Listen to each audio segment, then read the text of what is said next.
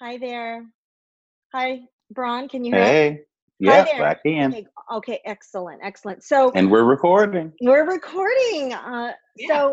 Welcome to you both. It's been too long since I've seen your wonderful faces. I'm actually glad that we could use Zoom, even though we will be using this for the podcast, because number one, I think these conversations, a lot of them have to be face to face, even sometimes when people feel uncomfortable about it, right? Totally. Yeah. So I know you all haven't met each other. So why don't you guys just quickly introduce yourselves to the folks that might not know who you are and what business you guys run? Ladies Um, first. Yeah. Lady first. Okay. Well, my name is Desiree Dent, and I am a wedding and event planner based here in Chicago, Illinois. My company's name is Dejanay Events, and been in business now 20 years. Go girl. I love that. Yeah, on top of that, I also have an educational platform called Wedology Toolkit, in which I offer business coaching, mentoring, easing, certification course, you kind of name it, anything that encompasses education and bettering our industry. That is that platform. Wedology Toolkit is what I use for that. So Awesome. Awesome. And Braun? Hi, well, good afternoon or whatever time you're listening to this podcast. My name is Braun Hansborough, and I'm typically referred to as the Flower Guy. And I own and operate the Flower Guy Braun, which is located in Richmond, Virginia, where we provide bespoke floral and event styling services to everyone that will come through our door. We pride ourselves on being the people's florist and have a variety of different selections for every price point and every couple style. Right now, I would have been typically in a ballroom or preparing for a fabulous event, but I Yeah. find myself, just like many of you all, battling COVID-19, as well as being one of the mouthpieces representing the Black wedding and events community. Not speaking for all, but just a representative speaking from my heart. So thank you I so love much it. for having me. Oh, you're welcome. I'm so glad on such short notice you all were available to have this conversation. I would be completely remiss to not to ask the question starting off. What are you both thinking about after the events of this past week? And I'll start with Desiree. Bernadette, I am exhausted. I'm very tired. I'm weary. I'm sad. Just based on everything that has occurred over the last week or so. We're now heading into week 2, Yeah, and everything still feels like yesterday, like it happened yesterday. And so trying to digest, and I won't even say understand, because I can't understand. As a Black woman, I cannot understand this my brother being murdered, and yeah, witnessing that on social media and then on the news every single day. So it's very challenging. Also, just from the industry perspective, the wedding and events industry, I've been receiving a lot of calls, a lot of emails, text messages, any way of communication that you possibly can utilize. I've received sure. from questions to negative comments. Uh, Wow. and it's hurtful in some respect, but then it's also allows me to be hopeful for those peers that are embracing what's going on, and if for nothing else, trying to understand and soothe the wound that is reopened. Sure. And how about you, Braun? What are you thinking about after this week? Well, it's a great question, and I echo Desiree's sentiments 100%. I am also depleted. Not only does this require a voice, but it also requires a heart and a mind. And oftentimes, those two entities within myself are racing faster than even my mouth can get the thoughts and the words out. But one of the things that I have been trying to be very conscious of for myself personally for preservation is to give myself permission to grieve, give myself permission to hurt and to feel exactly what I'm feeling, exactly when I'm feeling it. Sure. And those emotions vary from anger to sadness to disappointment. to even some what I might have even misplaced as joy for some of the actions. Because what we have to realize is that this is not a new conversation, and this is not a new sentiment for Black people. This is a very long time coming, and at a certain point, when you back anyone into a corner and you take away their voice and you take away, their ability to be able to provide for their families, if we're speaking specifically to the industry, and how the industry has impacted Black professionals, it's time for a voice, a loud voice, a extremely, extremely poignant voice speaking to exactly what we're experiencing, which is racism in our industry. Not always overtly. No one's, posting a news at a conference, but there's so many microaggressions and so many unspoken and unbelieved bias that our nation carries and that our industry perpetuates. So I'm thinking of a ton of things. And like I said, half of the time, I cannot get out all of my thoughts. Sure. Well, it's personally heartbreaking for me to hear how depleted you both are, because over the last few years, as I've gotten to know both of you, I will say that you are two of you are two of the most inspiring and positive. I mean, I follow you both on different social platforms, which isn't to say I know, every, iota of your time, but you always try to keep it positive. You always try to find the way to find the light. And so to know that you're hurting so badly and that so many people in the community are hurting so badly is just heartbreaking to hear. But one of the things I think some people hear, I hear it all the time, is that when people don't know the specifics of what those experiences are, that, you have the lived experiences of racism.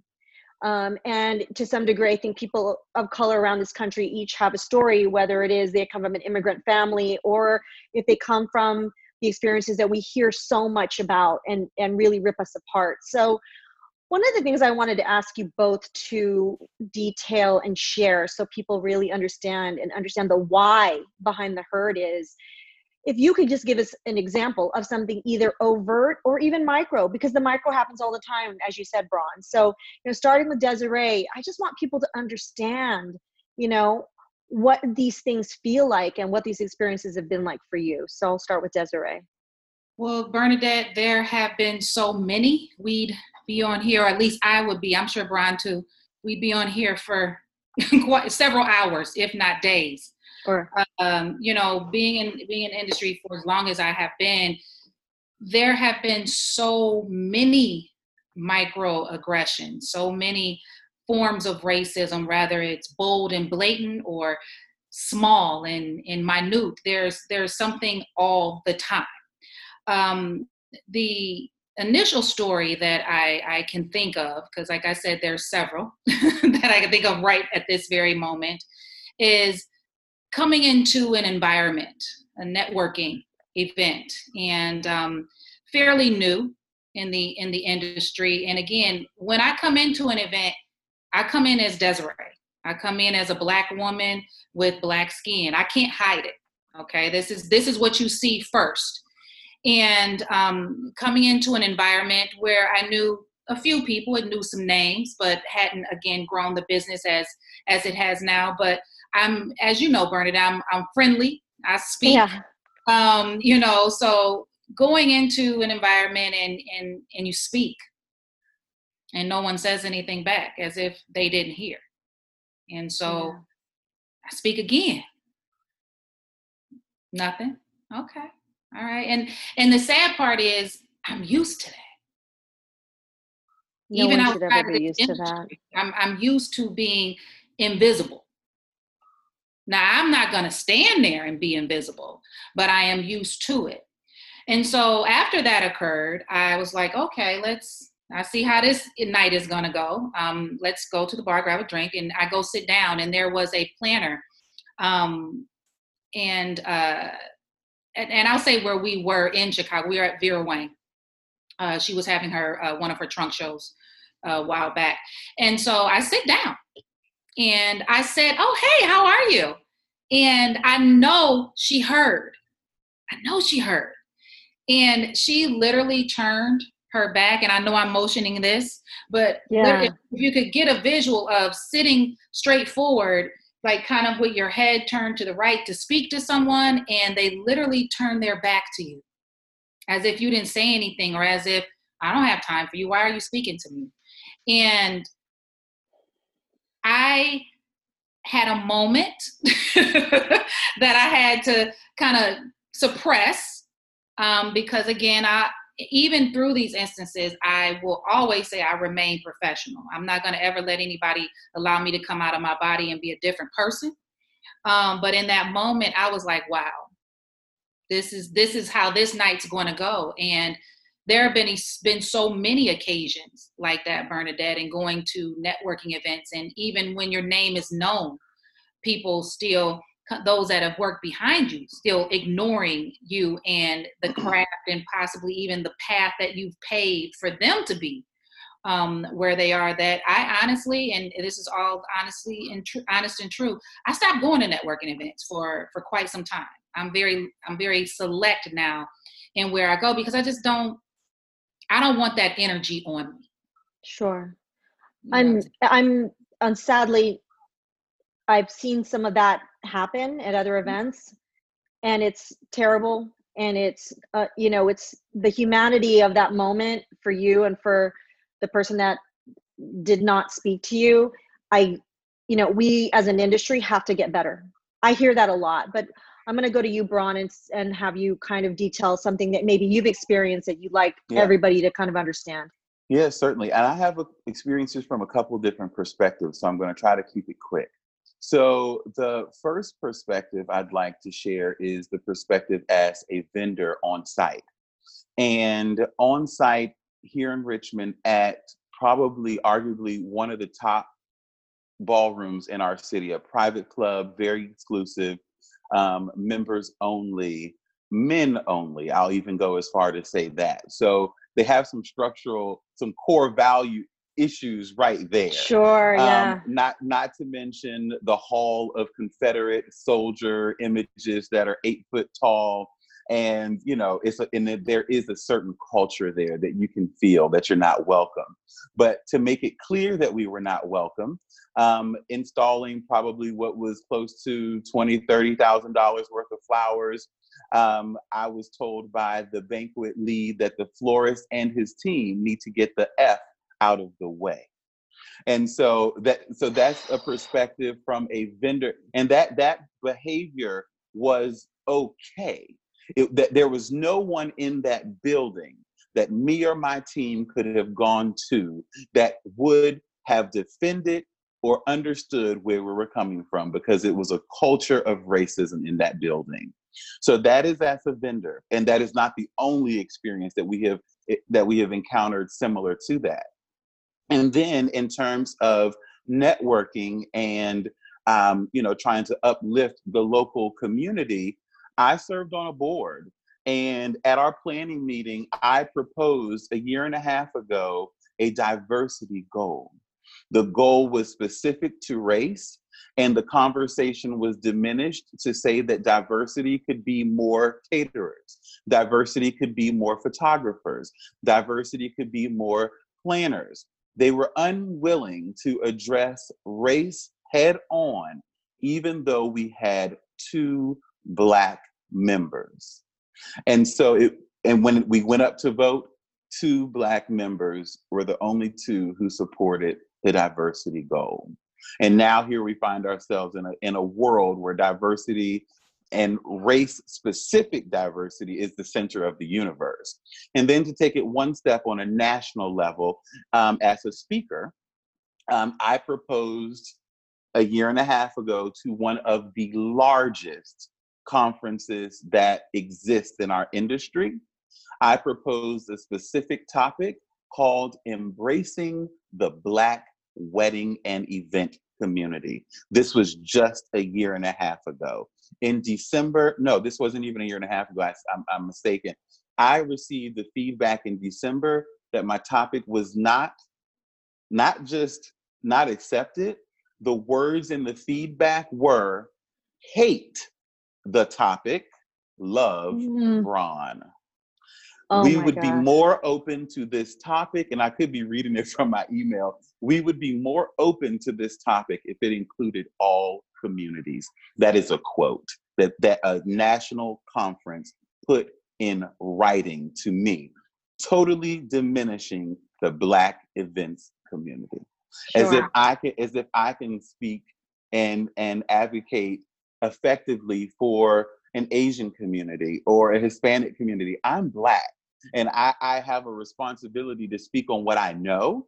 And so those are three different perspectives: a national perspective, a local perspective, and then as a vendor. So to think that this is isolated to localities, I live in the capital of the Confederacy, so it is heavy, and it is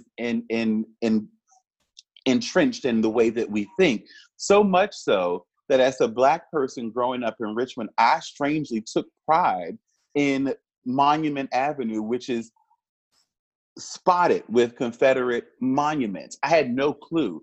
The society and culture where I lived celebrated slave culture and slave related images and images that support oppression. And, so there's so many different things, but those are the three things, keeping it short and cute.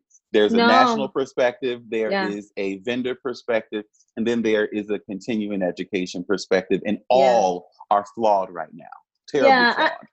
And I think what people try to do is they kind of try to lump everything together as if it's monolithic. And I think that's why people misunderstand why the idea of Black Lives Matter is different than the idea that we're just saying, oh, all lives matter, because the experiences, the lived experiences of Black people in America has been so spotted and dotty, and with all of the different things that have happened over time, not only the things that people study in their classrooms, but every single day before really the advent of the cell phone cameras, I would say, is that Thank you to social media. Yeah, Absolutely. yeah, because we wouldn't have known. I mean, let me say this: we may not have re-energized this movement because it's not new. Okay, let me sure, just say, yeah, Black Lives Matter movement is not new. It's, first of all, for a Black woman, a Black man is not ever new to us. It's all yeah, that's what it's always been. But because of social media, it's now put into the spotlight for the world. And sure. I I one of the things that I wanted to ask you, Desiree, because we spoke a couple days ago, and I think Mhm. people think, well, there's a lot of imagery and instances where you see, young Black men being pulled over, and you were saying your daughter was going to go to work, and you still have the worry because we know that it's not just happening to young Black men. Yes, my daughter is she's working, has been working at a restaurant called Portillo's. Anybody knows Portillo's is good. Delicious. um, and Mhm. when the riots started to occur on Saturday here in Chicago, they were in the downtown area. I say Chicago, but I'm actually in a suburb, so I just say Chicago to sum it up. This past Sunday is when they moved out to the suburbs and spread out.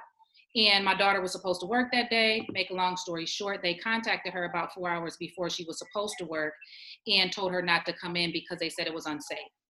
Well, leading, not leading up, but moving past all of that, she didn't work for several days. And the day that I spoke to you, Bernadette, she was to go back to work.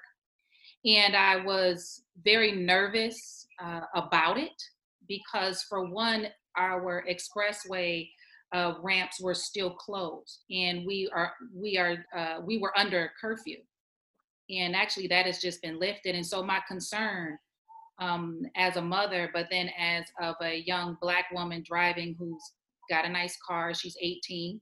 Um, she can't get back to her neighborhood because the ramps are closed. So if she's trying to get off, or she gets lost or something, I'm worried about her asking for assistance or help.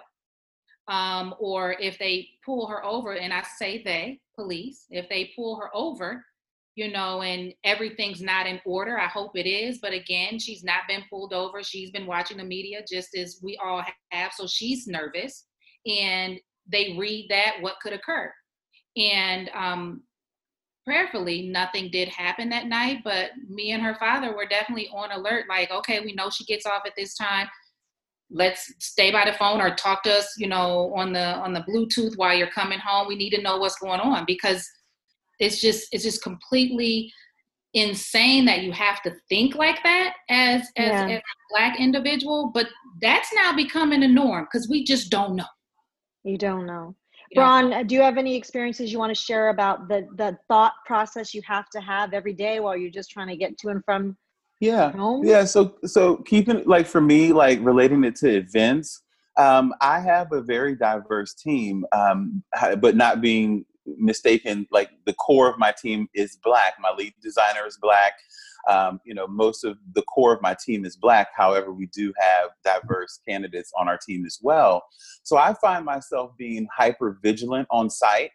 Sure. I am always I always have my eyes and my ears open, because they could be down in a rabbit's hole doing what I told them to do, which is exactly what I expect, but they might not catch the microaggression, or they might not catch a disrespectful comment or gesture, things that my pay grade is supposed to catch, because I can have those conversations with the powers that be. So I find myself, giving my team extreme pep talks before we go into certain venues, making it very clear that that the expectation is that we don't secede, because we're not supposed to work at the same level or higher of some of our white counterparts. And that's evident in the lack of referrals. It's evident in the comments that I get and I see, and the surprise looks when I show up at certain places. So I find myself educating my team and making them aware so that they can be equipped to be successful in an environment that has been created for them not to be successful. So, when some of our white counterparts wake up on a Saturday morning to go set up an event, they don't have to think about any of these things. All they have to think about is showing up and performing, as opposed to showing up, staying safe, not being disrespected, making sure that your service is valued. And it is absolutely, it's time consuming, it's distracting from the work, but it is necessary for me to do. So event specific, those are some of the things and thought processes that we unfortunately have to have prior to working in the industry that we all love, that's a little bit different than how other people may approach wedding day. I wonder, for both of you, does that make you immediately very discerning about where you even work, because venue to venue? No, not me. At the end of the day, I need to make money. I have to eat. Good for you. Yeah. I have to work just like anyone else, and I have a team. I want my team to be able to work. I also have a good creative team that I work with, and I want them to be able to work as well. So, in situations where I have dealt with discrimination, racist acts, I am big on staying away from that person or that segment whenever possible, because for me, I need to remain professional, not only for the company that I've created, but for the clients that have hired us to make sure that this wedding or event happens the way it's supposed to. And I never want someone to see me act differently than I should, because that's not the brand I've created. But yes, I will go, but I will do like Brian. We got to do a pep talk before I go in there and keep away from such and such. Bernadette, I keep it real. So yeah, you do keep it real. It's just, it is what it is. I don't have the luxury of saying, no, I'm not going to work in a particular location, because sadly, the flip of that, I don't have the luxury of being considered to work in every location. Yeah. Ron, on the same for you as well? Yeah, well, I have made a stance maybe 3 or 4 years ago that I would not put my team nor myself in the position to work on a plantation. And where we are based, there's a strip of road right outside of the main city of Richmond called Plantation Alley. And some of the most notable plantations, some of the most violent plantations, some of the worst treatment of enslaved people happened on these properties. Sure. And for some reason, for white couples, they find nostalgia in getting married in a place that represents a racial divide and political stronghold and oppression of Black people. And I struggle with where the novelty comes there outside of the beauty of the space. But when I walk a space, I'm not just looking at it, I'm feeling it. And when I walk onto a plantation, I feel my ancestors' spirits. And I refuse to put a majority Black team in a situation to have to work, whether it's paid or not, on the ground in which our forefathers and mothers were enslaved. So I cannot, and I probably can't afford to do that. But I mean, every year I still get countless inquiries and I lose tens of thousands of dollars, but I don't see it as a loss. I see it as a gain of integrity and a demonstration of constant commitment to eradicate racism in our market. And I have been preaching this for years. To the point of being blue in the face. My friends in the industry, those who share my collaborative workspace, all of them know, please do not get a conversation started about race in the industry, because Braun is going to be very passionate about it. So when the Knot took the stance that they were no longer going to romanticize weddings on those type of properties, it was like, yes. Now I have been making this statement here, but to have you all make that statement and then for us to be having this conversation is what brings forth that continuity and taking it from conversation to action. Sure. I will tell, I'm going to be very transparent and honest that I was in New Orleans last November, and I did go to a plantation as a historical walkthrough. Mm-hmm. And, at the time I was there with a friend who was a New Orleanian whose mom, his aunt worked there. And, I will tell you that the experience was never at any moment a celebration of the brutality of that plantation. It actually was an education of how terrible the conditions were and how people were treated. And it showed the names of the enslaved mothers and fathers and children as they were separated. It showed us the quarters that they lived in. And in some ways, it educated me even more because I had never done that. I had never seen in person what that was about. Now, I'm not saying that any of what you just said is invalid. I'm saying it would in any way show some ability to take a step forward into bettering the experiences for everybody in the community if those venues, who may be owned by I don't know who, but they may employ people of color that need those jobs, or may employ other people, or may even be owned by a person of color, I don't know. But would any gesture to make sure that the experience isn't a romanticizing those times, but that at least every person that walks through there really understands what this represents to you and your community. Yeah, this is going to be somewhat of a loaded response, and I don't want to offend anyone listening. No. I think that the only reconciliation is a national reconciliation at every monument that enslaved and Black people have built. There's no building, there's no monument in this country that is of any substantial age that was not built by slaves, including the White House. Including the White House. When we dial it down and talk about plantations, I grew up here again in the capital of the Confederacy, where slavery is often taught in some classrooms as a form of indentured servitude or even a choice. So we start there, like with telling a true narrative, but also making it clear in this country to all people. Black folk, we already know it, but making it clear to everyone else that these spaces that we enjoy, you go to DC and you see all of these national monuments, all of those monuments were built by slaves. So if we're going to have a conversation about how not to romanticize it, we have to tell the truth. Tell And the so truth. I feel Yeah. like everywhere we go, that is a monument to oppressed Black people in this country, it needs to be said. And will it get old? I'm sure it'll get old, but well, actually, does the truth ever really get old? You don't want to hear it, but it's the reality. And I think once you Yeah. start, and one of the things we're missing in our country and in our industry is stories. Proximity to Black people. And I got this quote, I think from Terica Skaggs. I think I got it from Terica. And one of the things is proximity to Black people does not equate to relationship. And you really need to understand the context and the stories to what you're talking about and what you're seeing and experiencing. Please get away from sound bites on news shows. Look at both sides, understand the bigger picture, and Yeah. have a conversation with a person of color to get that perspective.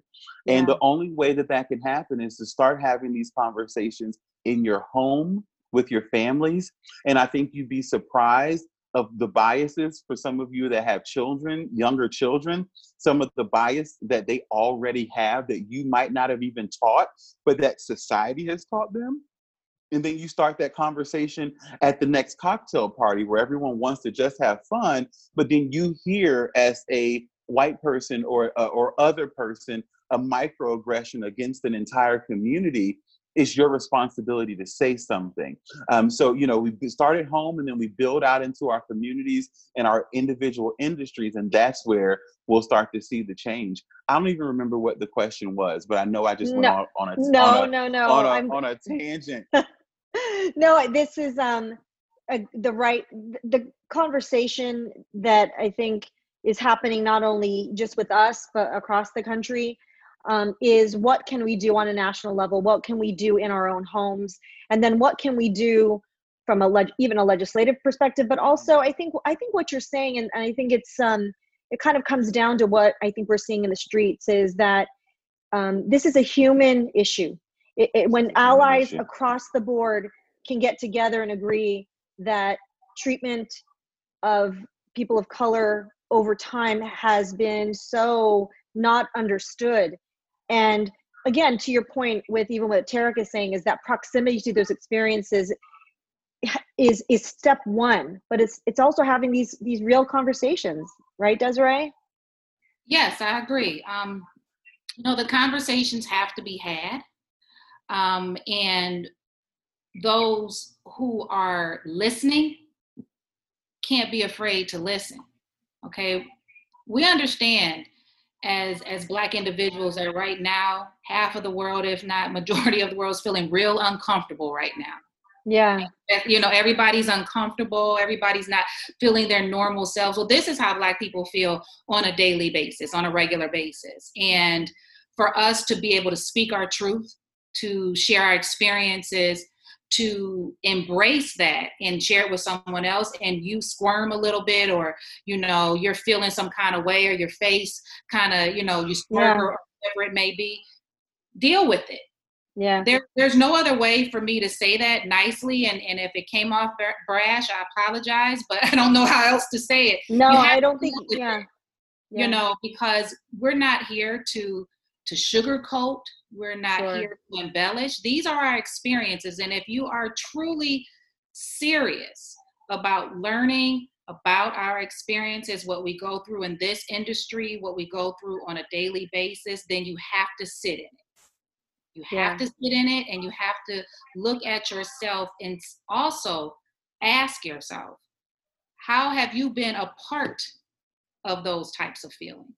What have you done potentially in your home, or potentially while you were out, or even while you were at an event or a wedding or whatever it may be? What did you do to also add to the oppression that we already feel? I'm seeing a lot of people on social media who are pretending because they want to be a part of the movement. This is life. It's not just something, this movement is not just going to go away for us as Black individuals in 2 weeks or a month. This is something that we will be dealing with forever because of the racial environment, racial climate that we deal with here in the United States and abroad. And I'm seeing a lot of people who want to be allies in a sense, but they don't want to take the time to educate themselves. They want us to give them the answers. And that's not my job. My job is not to give you all of the answers on how to make Black people feel better, or how to, deal with inclusion and diversity. That's not my job. That's not my job at all. Can I educate? Can I facilitate? Can I assist?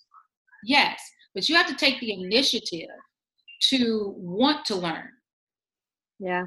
To want to study, to want to understand, for us to genuinely embrace that allyship.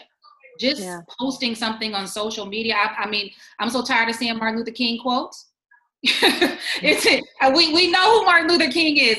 There are so many other Black leaders, even in our industry currently. So many other Black professionals that you can speak about, even in your community, in your neighborhood. Get to know them, talk to them. Sure. What are among some of the things that you would want people to do to get educated? You know, and I know you said talk to your local community managers, whether you have a John Lewis in your neighborhood as a congressman and somebody who walked across that bridge in Selma, or if it is, in a congressional district where you have a local board with experienced people who have lived in the world and have experienced things over time. But what among some of those things and beyond would you want them to watch, read, talk to? Are there any specific things that you would suggest for people to do the work? Yeah, I'll take that one. So I believe that this is a grassroots effort. And I think that it starts with feet on the ground and mouths to ears. And we can have all of the conversations that we want. But if the listeners are not listening to hear and understand, and not just listening to respond with talking points, and that's a lot of what I've gotten. I am doing the work. I think that, the work that people see on social media, the podcasts, the webinars, the posts on social media are just the tip of the iceberg, or should be the tip of the iceberg as to what we're all doing. I think what people shouldn't be seeing are the phone calls and the emails and the strategy behind how we're really moving the needle forward. But for me, I just encourage everyone to simply consider the possibility that there is another perspective that is just as real as yours. I would be totally fine if my white counterpart came to me and said, "Hey, Bron, I see and I'm hearing your perspective. I also have one, and it's different." Transparency, I can deal with transparency. I can't deal with there is no issue. This is all made up. This is a political ploy. I can't deal with anyone or anything who says that this is not real. So I think that we need to wake up. I think that the rioting, as destructive as it may be, is a wake-up call, because it's not until you start destroying communities, it's not until you start, having an economic impact on areas that they start to listen. So I'm encouraging people to be quiet, silence all of the noise, and start listening with your heart. And then start to perpetuate those same conversations again in your house, in your community, in your networking groups, everywhere you go, even in the places where you may feel the safest. I have a neighbor who's a part of a group of girlfriends that have been super close since college, and their husbands are all friends, and the wives are all friends, and all the children are like cousins. And they have a really cute name that they call themselves. And it's been made very clear to me that there are a couple of not just super conservative, but super ignorant. Because this is not a conservative versus liberal conversation. It's not a political conversation. It's a human conversation. And it's been made very clear that there are a few people in that group that have unhuman perspectives about the world. And you can use your imagination. And so I've had to have conversations with my friend and say, Do you realize the type of monster that you have created? Do you realize the type of conversations that your friend is having with their children, which then we wonder how racism perpetuates itself? And then are you wondering what type of conversations their children are having with yours on the playground while everything is laughing and funnier in the pool? But this is how bias are introduced. So to eliminate that and to really make an impact, be quiet, silence all the friction and the distraction, and use your heart and listen. Sure. And Desiree, for you, are there anything specific that you would want, not just people in our industry, who I'm glad that we'll have this conversation so people in our industry will listen, but I think, again, to Bron's point, this is a human experience. This is something that appeals to our humanity and our hearts. Mm-hmm. Well, I definitely agree 1000% with what Bron said, is listen. You know, from the perspective of not to speak and to already have your thoughts in process and how you're going to vocalize what you're hearing, just pause. Sometimes silence is necessary so that you can truly attempt, because I don't think you'll digest it immediately, because this is an ongoing conversation. Mm-hmm. And so you're going to have to hear it more than once. You're going to have to hear it from a lot of different people. But hearing it and listening are two different things. You need to listen. And I definitely agree also with what Bron said, listening with your heart. These experiences that we share are our experiences. Did we want these to happen? Did we want to be treated like this, industry and outside of industry? No. Why would we want to be treated differently because our skin is darker? Yeah. Why? Yeah. We didn't ask to be born like this, but we embrace it. We love it. It's beautiful. And so if we're speaking to someone and we are sharing those moments or something that has bothered us or anything that is in the past that's now really coming into the forefront because of this open wound, the wound that has just been, the Band-Aid's just been ripped off now. Everyone is raw. Yeah. So, you literally listening. As far as, people have asked me personally, who should I follow on social media? What books should I read? And I'm not a library. Okay. For me, my perspective is a bit different. I'm one of those is, if you really want to have a conversation with me, you will take the initiative to learn something yourself, so that then when you bring it to me, we can have a discussion. And it's not just me speaking over and over again for the next however many hours. I want to have an intelligent discussion with someone who was willing to take the initial step to learn for themselves, to learn of my experience. There's a million books out there. There's a million podcasts. You can follow a trillion people on social media. There's information. Google. You want to have an intelligent conversation with me, a conversation that is going to go beyond and carry into the future, then I welcome it when you bring me some information that we can discuss. Because me just handing it to you, you received that in school and nothing was any different. You received it at home, nothing's different. So educate yourself first, or attempt to educate yourself first, and then let's have that conversation. Sure. So I mentioned at the top of the call that I had my experiences with both of you is that you guys are very optimistic, and you really want to change things. You really want to move us forward. So I wanted to ask you, in terms of the idea of diversity and inclusion, we've talked about the challenges, but are there any things that you're optimistic about at this moment? And what can we start doing better starting tomorrow? Well,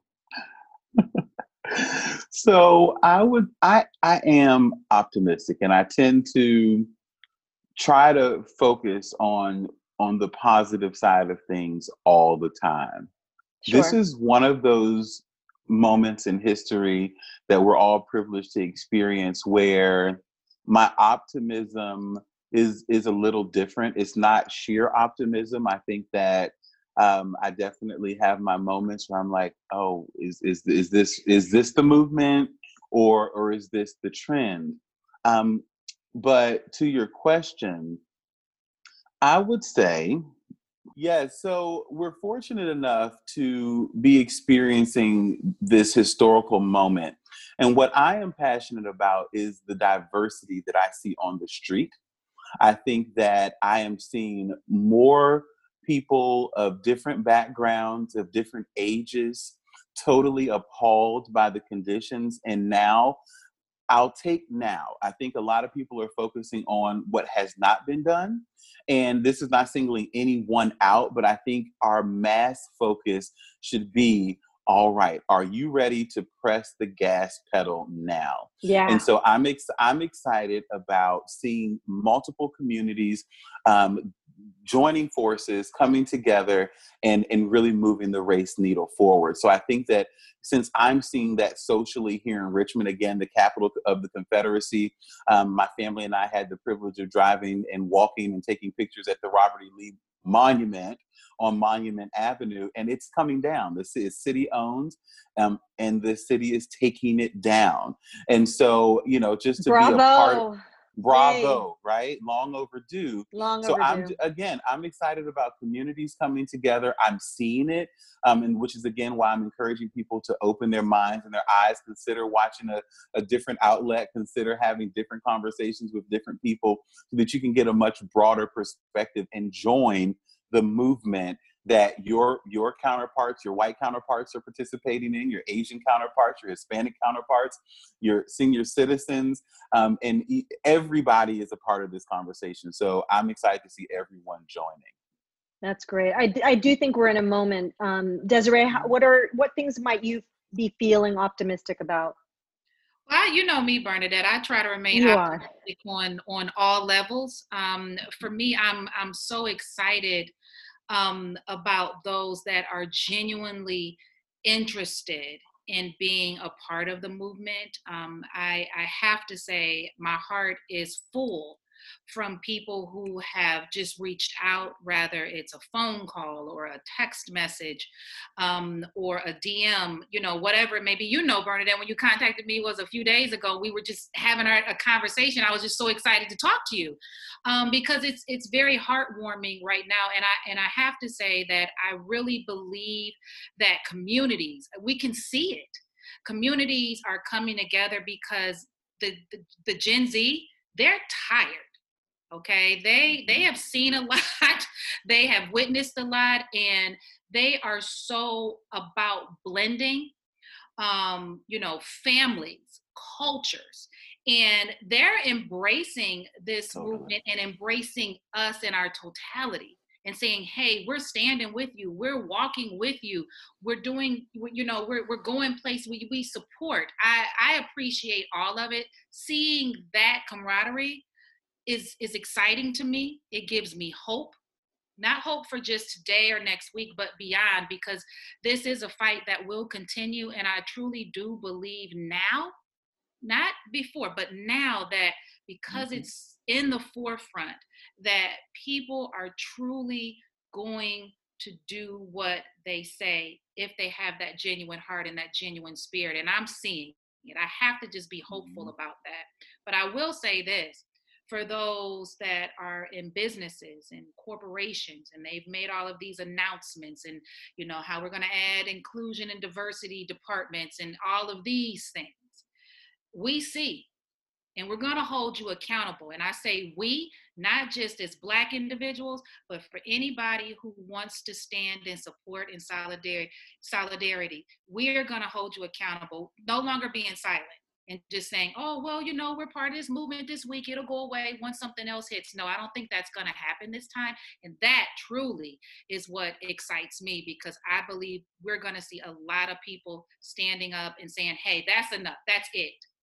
I think it was probably the first question you had asked, Bernadette. And I don't remember the actual question, but I remember Brian's response. As far as how to keep the conversation going, I'll take that one if that's okay. to move forward from this point. With everyone who's, I'm sure, reached out to myself and Brian and all the other Black professionals in industry, I hear this a lot of the times, like, we don't know what to say. We're scared of what to say, or how do we do? They want to tiptoe. This is not the time to tiptoe, okay? Everybody has a voice. Now, how you decide to use that voice is completely up to you. And when I say voice, it might not necessarily be you sitting on a platform or a podcast or a live and being vocal. Your voice can be used in so many other ways. There are tons of beautiful Black professionals that you can endorse by sharing their business or referring their business to your colleague or to your counterpart. Yeah. You can write a positive review about a business that you have worked with, and share that on various platforms.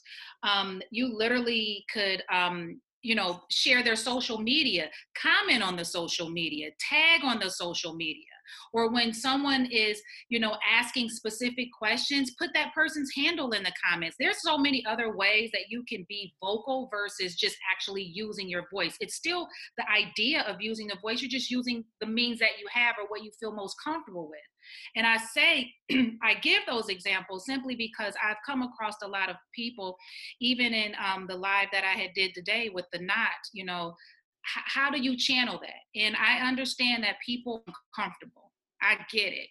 Okay, you're uncomfortable. It happens. It has happened. We've been uncomfortable for eons. Okay, right now is not the time to be silent. So use that air quote voice the best way you can. But also, when you are out and about and you see discrimination, you see someone being racist or being talked about. Because a lot of what occurs when it comes to the discrimination, is specifically in our industry, in the wedding and events industry, is done behind our backs. Okay, and so another way you can use your voice is stand up and say something. Say, hey, stop. I don't want to hear it. I don't want to be a part of that conversation because it's negative about a peer of mine, about a pro friend of mine. You can always use your voice that way to stop someone from being racist, to stop someone from discriminating against another person. And a lot of that needs to really happen. I've been in environments where I've heard conversation. I've also had conversation brought to me.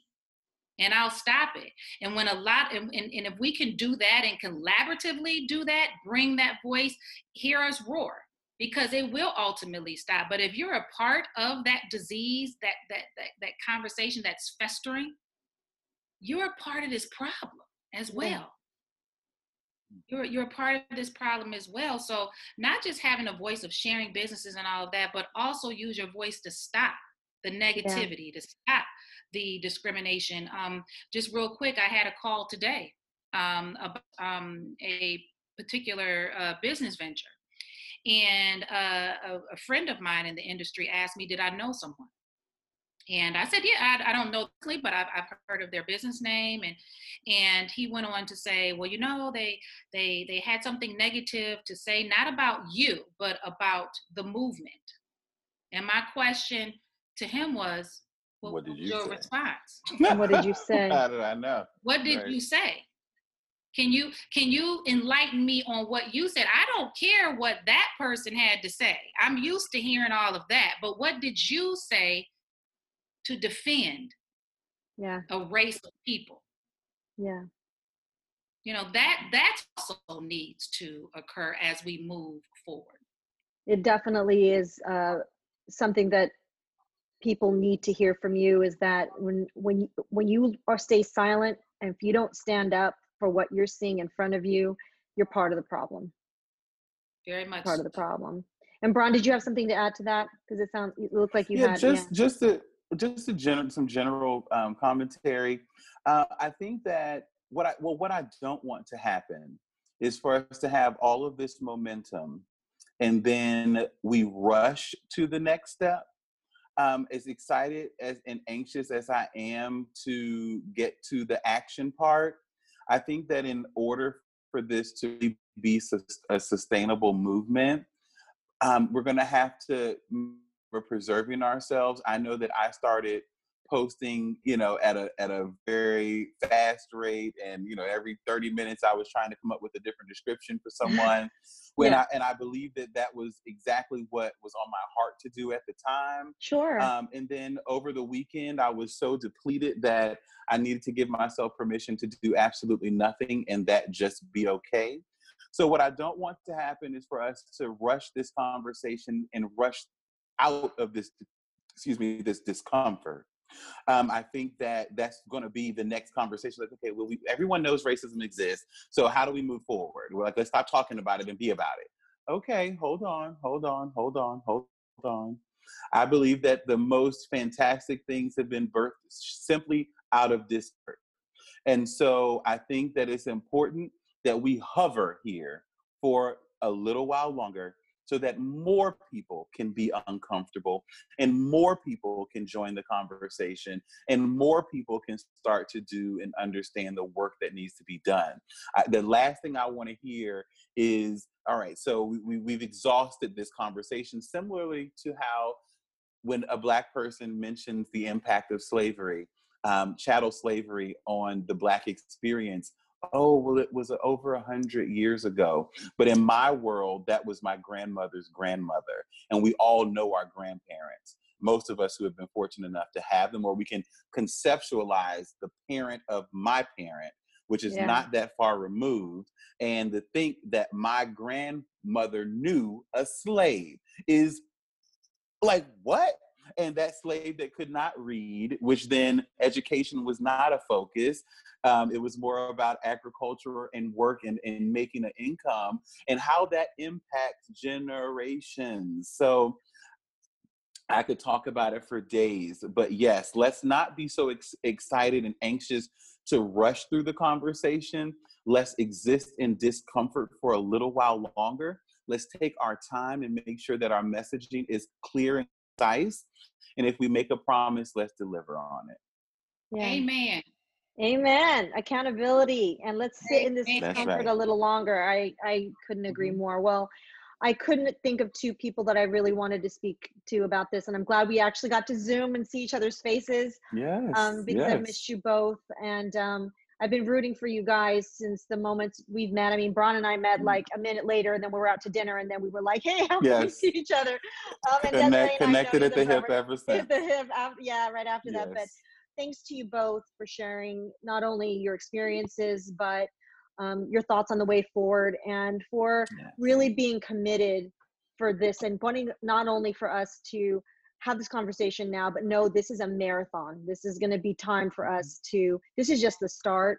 And I want to continue these conversations with you. And I want to figure out other ways that we can work together to move the industry forward and move the world forward. Because again, this is not just about the industry, which we love, but it's about the human experiences that everybody needs to understand and come to with an open heart. So thank you both. Thank you for staying up. I know it's late on the East Coast in Richmond. And thank you, Desiree.